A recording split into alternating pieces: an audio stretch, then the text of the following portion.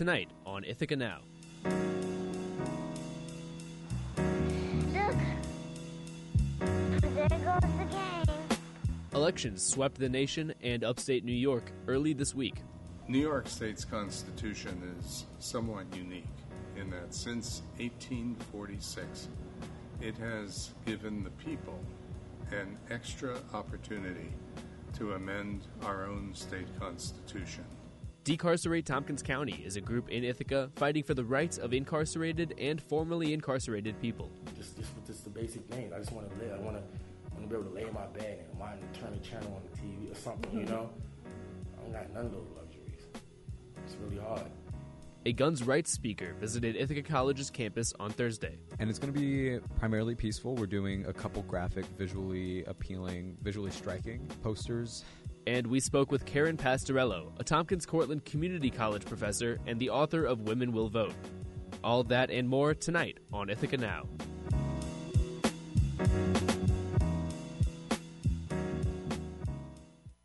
Good evening and welcome to Ithaca Now. I'm your host, Peter Ciampelli, and thank you for joining us. For tonight's show, WICB correspondents Bridget Bright and Taylor Milliken look into activism group Decarcerate Tompkins County and how their work is affecting individuals in Ithaca. But first, we'll turn to Madison Moore and Annika Kushner with this week's Community Beat. The social enterprise Solstice is initiating a campaign to enroll Central New York households and small businesses in one of 3 new community solar projects this week. The projects are owned by local developer Delaware River Solar, and each project will occupy 11 acres and provide energy for over 400 households. Many worry about the environmental impact of using so much land for panels, but others are looking forward to lower costs and more renewable energy. The Tompkins County Democratic Committee, alongside the County League of Women Voters, will hold a forum for all 7 Democratic challengers in the 23rd District this Thursday. The 7 candidates will discuss issues that affect the district and how they plan to defeat Tom Reed in 2018. Reed is the current Republican representative for the 23rd District and has held this position since 2013. The 50-year-old Cayuga Ridge Healthcare Facility will be undergoing renovations starting in January, adding 50 new jobs. The renovations include external changes like new parking lots, sidewalks, courtyards, windows, and doors, as well as internal changes to bathrooms, patient rooms, and more. The goal for the project's completion is March 2019. Ithaca College administration might give paid family leave to faculty starting in 2018. This is due to a statewide law that applies to all full-time and part-time workers, but not to private educators. The Ithaca College Contingent Faculty Union is asking the college to adopt the specific family leave policy for this new law, according to the Ithacan. A new program called Harmonicas for Health just put on their first performance Thursday. The program helps people with asthma and chronic obstructive pulmonary disease to control and strengthen their lungs, because the harmonica requires breathing in and then exhaling against resistance. Piloted by the Tompkins County Health Department, the program also includes instruction on how to manage the disease and take medication correctly. The new Ithaca Parks and Recreation Master Plan was released Wednesday night to the Planning and Economic Development Committee. This new plan restructures how the city parks are currently managed and how to secure more funding for park maintenance. They are also looking to partner with nonprofit organizations as a possible funding method, or through the community's willingness to contribute more public funding. For Madison Moore, I'm Annika Kushner, WICB News.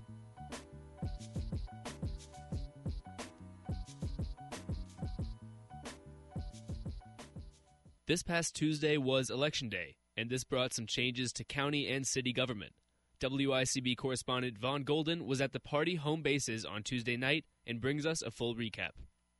Overall, no changes in party control over the county. The Dems kept hold of the county legislature. The body now welcomes Henry Granison, Ann Corman, and Amanda Champion.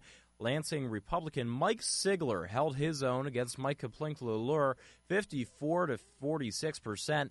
Out in Dryden, a lot of drama ensuing over the supervisor and town council races there. Jason Leifer, Kathy Servos, and Dan Lamb held the council against the Republican challengers led by Bruno Schickel. After one of the more divisive races in the county, both candidates still have one common goal. What really needs to happen now, those towns got to come together.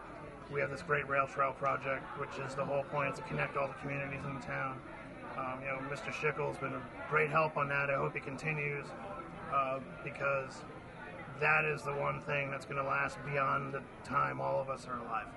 There is still one race that is too close to call. That's the Lansing Town Council. Only 13 votes separate the Democrats from grabbing a seat.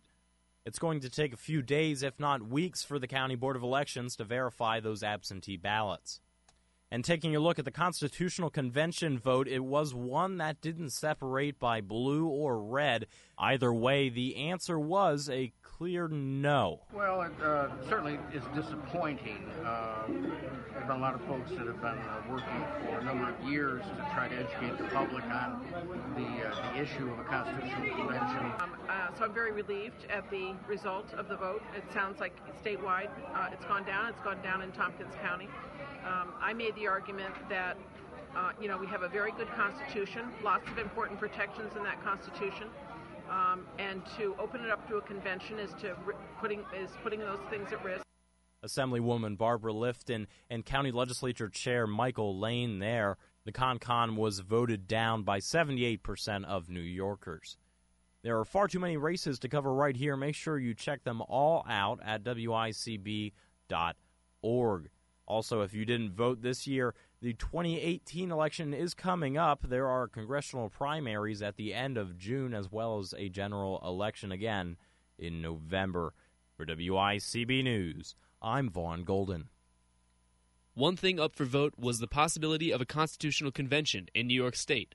This was voted down on Tuesday, but leading up to the vote, I worked with ICTV Newswatch reporter Emily Chavez to learn more about what this vote meant.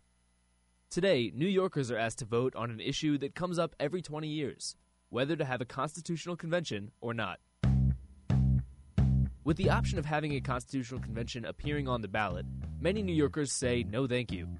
According to a poll released by Siena College, 57% of statewide voters are opposed to holding the convention, while only 25% said they'll vote yes. 67% of the voters believe the Constitutional Convention would be too expensive. The numbers are upwards of $300 million. But Henrik D'Elia supports a constitutional convention. New York State's Constitution is somewhat unique in that since 1846, it has given the people an extra opportunity to amend our own state constitution. D'Elia is a Constitutional Convention scholar who attended the last convention in 1967. The United States Supreme Court had just come down with a very big decision, which was that legislative districts should be apportioned based solely on population. This is the so-called one-man, one-vote decision. And that upended the structure of the New York State Legislature. If the vote is not approved, I think it's going to be another 20 years before we'll see some of these fundamental changes occurring. The legislature will not consider an end to gerrymandering. It won't consider term limits. It won't adopt strong ethics procedures. After polling closes tonight, we'll see if we'll have a convention in the future. It's very difficult to think of the vote passing because all the incumbent legislators almost are opposed. All of the special interests are opposed. Follow WICB News on Twitter to see live results from the election, and tune in tomorrow morning for a full recap of the results. For ICTV Newswatch reporter Emily Chavez, I'm Peter Ciampelli, WICB News. We'll be right back after a short break. Coming up, we'll hear about Decarcerate Tompkins County. You're listening to Ithaca Now on 91.7 FM. One-to-One Big Brothers Big Sisters of the Ithaca Youth Bureau is looking for men to volunteer as mentors for children of the Ithaca community. In as little as 2 hours per week, you can help a child develop interests, learn new skills, and have a great time. Young men with positive male mentors have been shown to do better in school, stay away from risky behaviors, and have more self-confidence. Get involved today by visiting bbbsithaca.org or by calling 607-273-8364. This message brought to you by WICB Ithaca. Decarcerate Tompkins County is a group in Ithaca that fights for the rights of incarcerated and formerly incarcerated individuals. WICB correspondents Bridget Bright and Taylor Milliken talked with people involved in this organization. Yeah, that's just one little small thing that makes you feel like you don't feel human anymore. And how does that supposed to help our society at all? The people you are listening to are Lily Gershon and Galvin Lawson with Decarcerate Tompkins County. These people are dealing with issues that aren't talked about that much in the mainstream media. They say that people who are incarcerated or formerly incarcerated are struggling to even feel human while facing their situation. Decarcerate Tompkins was formed to create a positive change for those people, and so far, they've been successful. In 2017, county government wanted to expand the Tompkins County Jail, but Decarcerate Tompkins County campaigned against this expansion and eventually stopped these plans. Our main goal at the time was to stop the expansion of the Tompkins County Jail, which was on the table because the SCOC was saying that we needed a bigger jail in Tompkins County, despite the fact that crime levels were going down and that we wanted to have more alternatives to incarceration. That was Lily Gershon, a member of Decarcerate Tompkins. She says she wants to understand and help resolve problems that incarcerated and formerly incarcerated people in Ithaca face. Even though it feels like progress, a lot of us believe that real progress is going to come from grassroots. So from making relationships and talking to and hearing, more importantly, people who are actually directly affected. Decarcerate Tompkins got a lot of momentum from accomplishing their initial goal, but that was only on the organizational level. These issues with incarceration affect real people's lives, and not just when they're in jail. To try to understand this more, we talked with Galvin Lawson. He is dealing with the unexpected struggles that go along with being formerly incarcerated. And he gave us an honest look at what he, and people like him, deal with every day. It's mostly homelessness. That's overwhelming in this town because the percentage of homelessness in Ithaca is way higher than the percentage of homelessness in Syracuse, New York. And Syracuse, New York is such a bigger town. Galvin says when he got out of jail, he wasn't given anything besides housing from the Department of Social Services. But he says that although the housing is intended to be helpful, it isn't for many. You know what I'm saying? You got blood everywhere. You got feces. You got people having sex right in front of your face and stuff like that. I don't want to see that stuff. I don't want to go through that stuff. So I want to have something that's at least a little clean so I can be able to wash my body up. I can't wash my body inside somewhere where there's black mold inside the bathtub and you know what I'm saying? It just disgusts to even go in the bathroom. You gotta hover because you don't want to touch nothing. I just want to live a regular life. Have just the basic things. This was only one instance of these issues that Galvin mentioned. The quality of the house was so bad that Galvin moved to the streets. He said being homeless was better than living in the county-provided housing. We reached out to the Department of Social Services, and we will follow up with their response. Just the basic things. I just want to live. I want to be able to lay in my bed and want to turn the channel on the TV or something, I don't got none of those luxuries. It's really hard. Both Lily and Gavin said that the conditions in those environments only perpetuate criminal activity, and it restricts people from having a normal life after incarceration. They mentioned that there are many programs that are set up in Ithaca to help the formerly incarcerated beyond housing. But Galvin says that they are not helpful for everyone. Plus, there's no help. They got all these programs out here and not really helping people out like that. I mean, they're helping certain people, like the mental health people or people that's having drug problems and stuff like that, but people don't have those type of problems. What about those type of people? Yeah. And the segregation of assistance is just one observation. So suppose you had a drug problem. You want to be clean. You go to a place where you're supposed to get help. And all around that place, the people who are hanging out there are people who are offering you the drug that you're trying to avoid. And it's become so much harder. It's just like you're trying to be vegetarian and the only thing you've got is a buffet full of meat all around you, and you're supposed to resist that. So it's very difficult when we want to take people who are struggling and we want to push them into a corner somewhere where that's the area where they go. By listening to experiences like Galvin's, Decarcerate Tompkins County is reevaluating their mission in order to create a new goal that will help the most people. For example, right now, one thing we're pushing for, which I do think is a good thing, it's called the LEAD program. And it's a program that to be an alternative to jail, so that a police officer, when there's a situation, can, instead of sending someone to jail, can look at this person and say, oh, you're a good candidate for this other program that will keep you out of jail.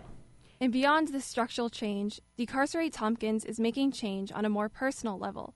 Members of the group work at the Multicultural Resource Center in Ithaca with people like Galvin. The people that work here make food in their own kitchen with their own ingredients and their own food from their pocket and bring it here so a person like me can have a meal, at least one meal a day, you know what I mean? That's good, man. That makes me feel wanted, makes me feel like a person, you know what I'm saying? Not like an animal no more. Decarcerate Tompkins is an example of a local group looking to change the structural systems that are affecting the people of Ithaca. And by working with other nonprofits, like the Multicultural Resource Center, the group is focusing more and more on their goals for the future. For contributing reporter Taylor Milliken, I'm Bridget Bright, WICB News. Larry Pratt, a guns rights activist, visited Ithaca College on Thursday and spoke on firearms as a human right. WICB correspondent Harrison Malkin got all the perspectives at Thursday's event.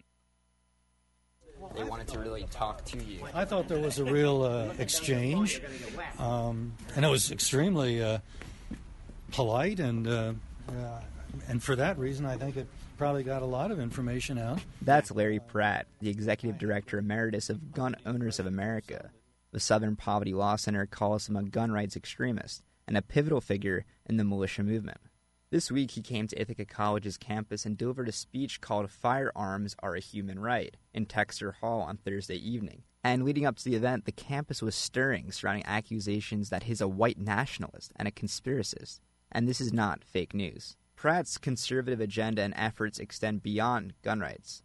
He was the executive director of the American Conservative Union at 28, and he was a delegate in the Virginia legislature and co-chair of Pat Buchanan's 1996 presidential run. Tom Diaz, a former analyst at the Violence Policy Center, once said, quote, "The NRA describes itself as a religion, and Larry Pratt is the snake handler," unquote. At one point on Thursday, Pratt's event capped out at 100 attendees, a diverse crowd from some people wearing Make America Great Again hats to some of my fellow leftist friends. But as Pratt took the stage, a different organized event had already begun. In the week leading up to the event, a group of students organized a protest called Show Up for Gun Control. Joe Anthony Cruz, an Ithaca College junior, was one of the organizers. The protest is going to be spearheaded the night of by, I believe, Patricia Rodriguez. And it's going to be primarily peaceful. We're doing a couple graphic, visually appealing, visually striking posters, along with my infographic that we're going to be passing out. We're going to be making 27 memorials to the lives that were lost. So posters with information about who the people were, similar to Pulse. So, before Pratt spoke, over 50 students lined the hallway leading to the event, holding remembrance signs of victims from the recent mass shootings in Las Vegas and in a small town in Texas. They marched to Williams Hall next door to take part in a teaching led by professors Chris Holmes and Jonathan Abbott. So I think it went really well, and I'm really grateful to all the people that showed up to participate in the demonstration and how they handled that. Natalie Shanklin, a senior at IC, told this to WICB News. She led the protest with Joe and another junior, Anna Gardner. These students came to resist Pratt's message. Others, not only the IC Republicans, came in support. I like going to these events, and I like having conversations with people about it and trying to. I don't care about politics as much. I care about culture. Gotcha. I was in the other building for the, response to the Second Amendment one. Yeah, exactly. And I went there, and I really liked the conversation we had in there. And my main point, my opening statement, kind of was that I care about culture and education with firearms, and the main point is that we should come together and talk more. That was Frank Walter, a local and member of Young Americans for Liberty in New York State. The speech lasted around 20 minutes, but it heated up during the Q&A. A student asked why there are 20 times more gun homicides in the U.S. compared to other countries, which is proven by a University of Alabama study. Pratt responded saying, quote, That's just not true. The student then yelled back, saying he didn't answer her question. After the Q&A, I tracked down Pratt and talked to him about the speech. Here's his response. That something like the tragedy of Texas will kind of burn on our awareness that, you know what, there's really no place that's safe, that we can assume that we don't have to be able to take certain reasonable measures to protect ourselves. And there was a whole bunch of people in the middle of South Texas, and apparently nobody had a gun. So if we extrapolate from that, I would think that if even a larger percentage of the population was walking around packing, probably wouldn't be too many thugs on a college campus trying to take down that pretty little gal. Caleb Slater is the president of the IC College Republicans, and Caleb Slater is the president of the IC College Republicans, and he's the one who brought Pratt out to IC. It was political, not provocative, he says. Slater introduced Pratt wearing a suit and Make America Great Again hat. How did Caleb respond to the backlash? He said that the event didn't use any Ithaca College funds and was productive discourse in spite of some of Pratt's opinions. And this is where Caleb Slater and the protest organizers like Joe Cruz are on the same page. Caleb and he reached out to me after he saw me advocating for high attendance at his event. And he was like, hey, listen, thanks so much. I really appreciate it, getting the word out. I'd love to talk in person. We met in person. We had a great conversation. For WICB News, I'm Harrison Malkin. We'll be right back after a short break. Coming up, we'll hear from Karen Pastorello, the author of Women Will Vote. You're listening to Ithaca Now on WICB Ithaca. Hi, I'm Frank Krupa, Tompkins County Public Health Director. Did you know that a baby's brain is growing at lightning speed and will triple in size by the end of the first year? Babies need food for their growing bodies and food for their brains to develop and make connections. The most important foods for a baby's brain are words, songs, and stories. This simple formula supports the health and well-being of every baby. Join Family Reading Partnership's community-wide campaign, Every Baby, Every Day, Talk, Sing, Read, Play. It's never too early to start, and the benefits last a lifetime. Welcome back to Ithaca Now. I'm your host, Peter Ciampelli. Karen Pastorello is a professor at Tompkins Cortland Community College, and she's the author of the book, Women Will Vote. WICB correspondent Benjamin Laufer sat down with Karen to learn more about her work. All right, well, thank you again for joining me today. So first, if you're able to tell me a bit about your background. Well, I've been teaching at Tompkins Cortland Community College for over 30 years. I've also taught part-time at SUNY Cortland and Cornell. I teach mostly American history courses, but also women's history courses and U.S. labor courses as well. And I've been working on suffrage for almost a decade now. What do you want our listeners to know about your recent book? Our recent book is celebrating the centennial of women's suffrage, which is actually today. I don't know if you knew that. It's the exact day, November 6th, 1917, is when women in New York State were recognized as having the right to vote, full suffrage. New York State becomes the first state east of the Mississippi to grant full suffrage to women, which means they can vote all the way up to the president. So let's start off by learning a bit about your writing process. What did you have to go through to publish this book? Well, this book actually is a collaboration. I have a co-author, Susan Goodyear, who's a professor of history at SUNY Oneonta, and we met at the Upstate New York Women's History Organization about 10 years or so ago, and she had already started working on the anti-suffrage movement, and I was beginning to look at suffragists as workers because lots of these women, including Susan B. Anthony, not only did work for pay for part of their lives, but considered themselves workers when they were in the suffrage movement, some of whom, of course, survived on donations or very little pay. So we decided to pool our efforts so that we could write about the New York State movement, because once we started doing a little bit of preliminary research, we realized that nobody else had done that before. What were some of the biggest challenges you encountered when writing this book? Well, anytime you write about women, it seems to be more difficult to find records. When you write about working class women, which we do have a chapter on working class immigrant women and also African American women, there's a separate chapter on African American women. Those records were extremely hard to find.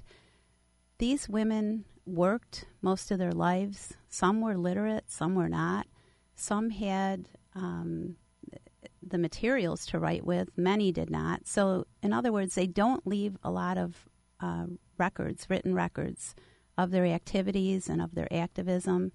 So we ended up really searching hard, looking in places like newspapers, talking to family members, being a little bit more creative in looking at the kinds of sources we could use for those groups that unfortunately remain more relegated to the shadows than some of the maybe upper-class elite or middle-class white women and men. We looked at men as well. You mentioned earlier that today, November 6th, is the centennial for the women's suffrage movement. But is there more than just that with the significance of this book being released? Yes, we're hoping that it calls attention to women and the cause of women. There's still so much work to do. We don't want the attention to end today or at the end of the year or even in 2020 with the recognition of the centennial for the 19th Amendment that was passed in 1920. We'd like our work to go on. We'd like to inspire other researchers to continue to look into women's activism, women's political activism in particular. Looking at just those local historical societies, there are we know of over 487 clubs, suffrage clubs, that were formed in New York State at the time the suffrage campaign was going on, and we've only identified approximately 200 of those. So just that alone and extrapolating material from those more local sources and resources will give us another perspective of the story. You mentioned you want to continue to draw attention to women and issues related around women's suffrage. How do you plan on doing that when every day the news cycle continues to break with something else that diverts everyone's attention? Mm-hmm. Well, I think as a historian, or as historians, Susan, as I mentioned earlier, is also a historian. It's our responsibility to provide some foundation for ongoing discussions, a historical foundation in particular. If we can understand where we came from, then it can give us direction for where we need to go. So really what we'd like to do is draw on these women and their persistence, the resistance, and especially the resiliency, and use them as examples. There are literally tens of thousands of women that helped in winning the right to vote just in New York State alone. So we'd like to be able to identify some more of these women, some of their activities, and issue a call to activism around what's going on in the current political climate today. It's easy to say there's a lot of work to do. There definitely is. Women in this country still make approximately 80 cents for every dollar that men make. We don't have any kind of subsidized child care. It's very difficult to find affordable, available child care.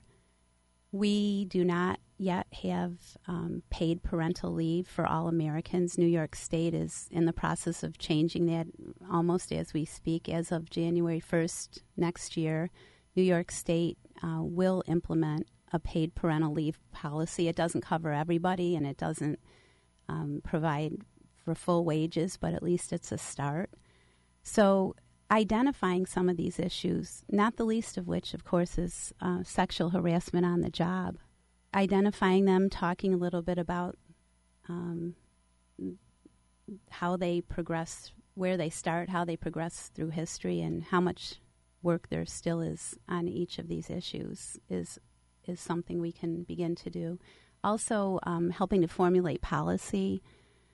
I was invited by the New York State Department of Labor Commissioner Roberta Reardon to be part of a statewide effort to reach out to academics, people in nonprofits, and so on, to hear some feedback about what women's issues are and the same kinds of questions you're asking, what we can do to help begin to resolve them. Women and children and family issues, actually, not just women's issues. They affect the entire family. Men are not excluded from this either.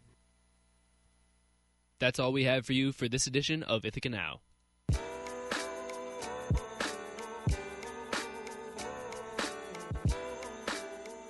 You can listen to all of our stories on WICB.org, and if you'd like to listen to past broadcasts, subscribe to us on the iTunes podcast store.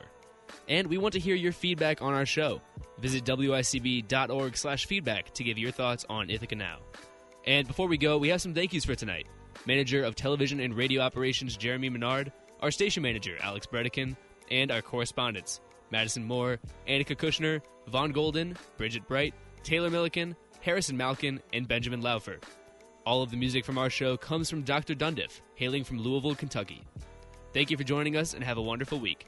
I'm WICB News Director Peter Ciampelli, and you've been listening to Ithaca Now on 92 WICB.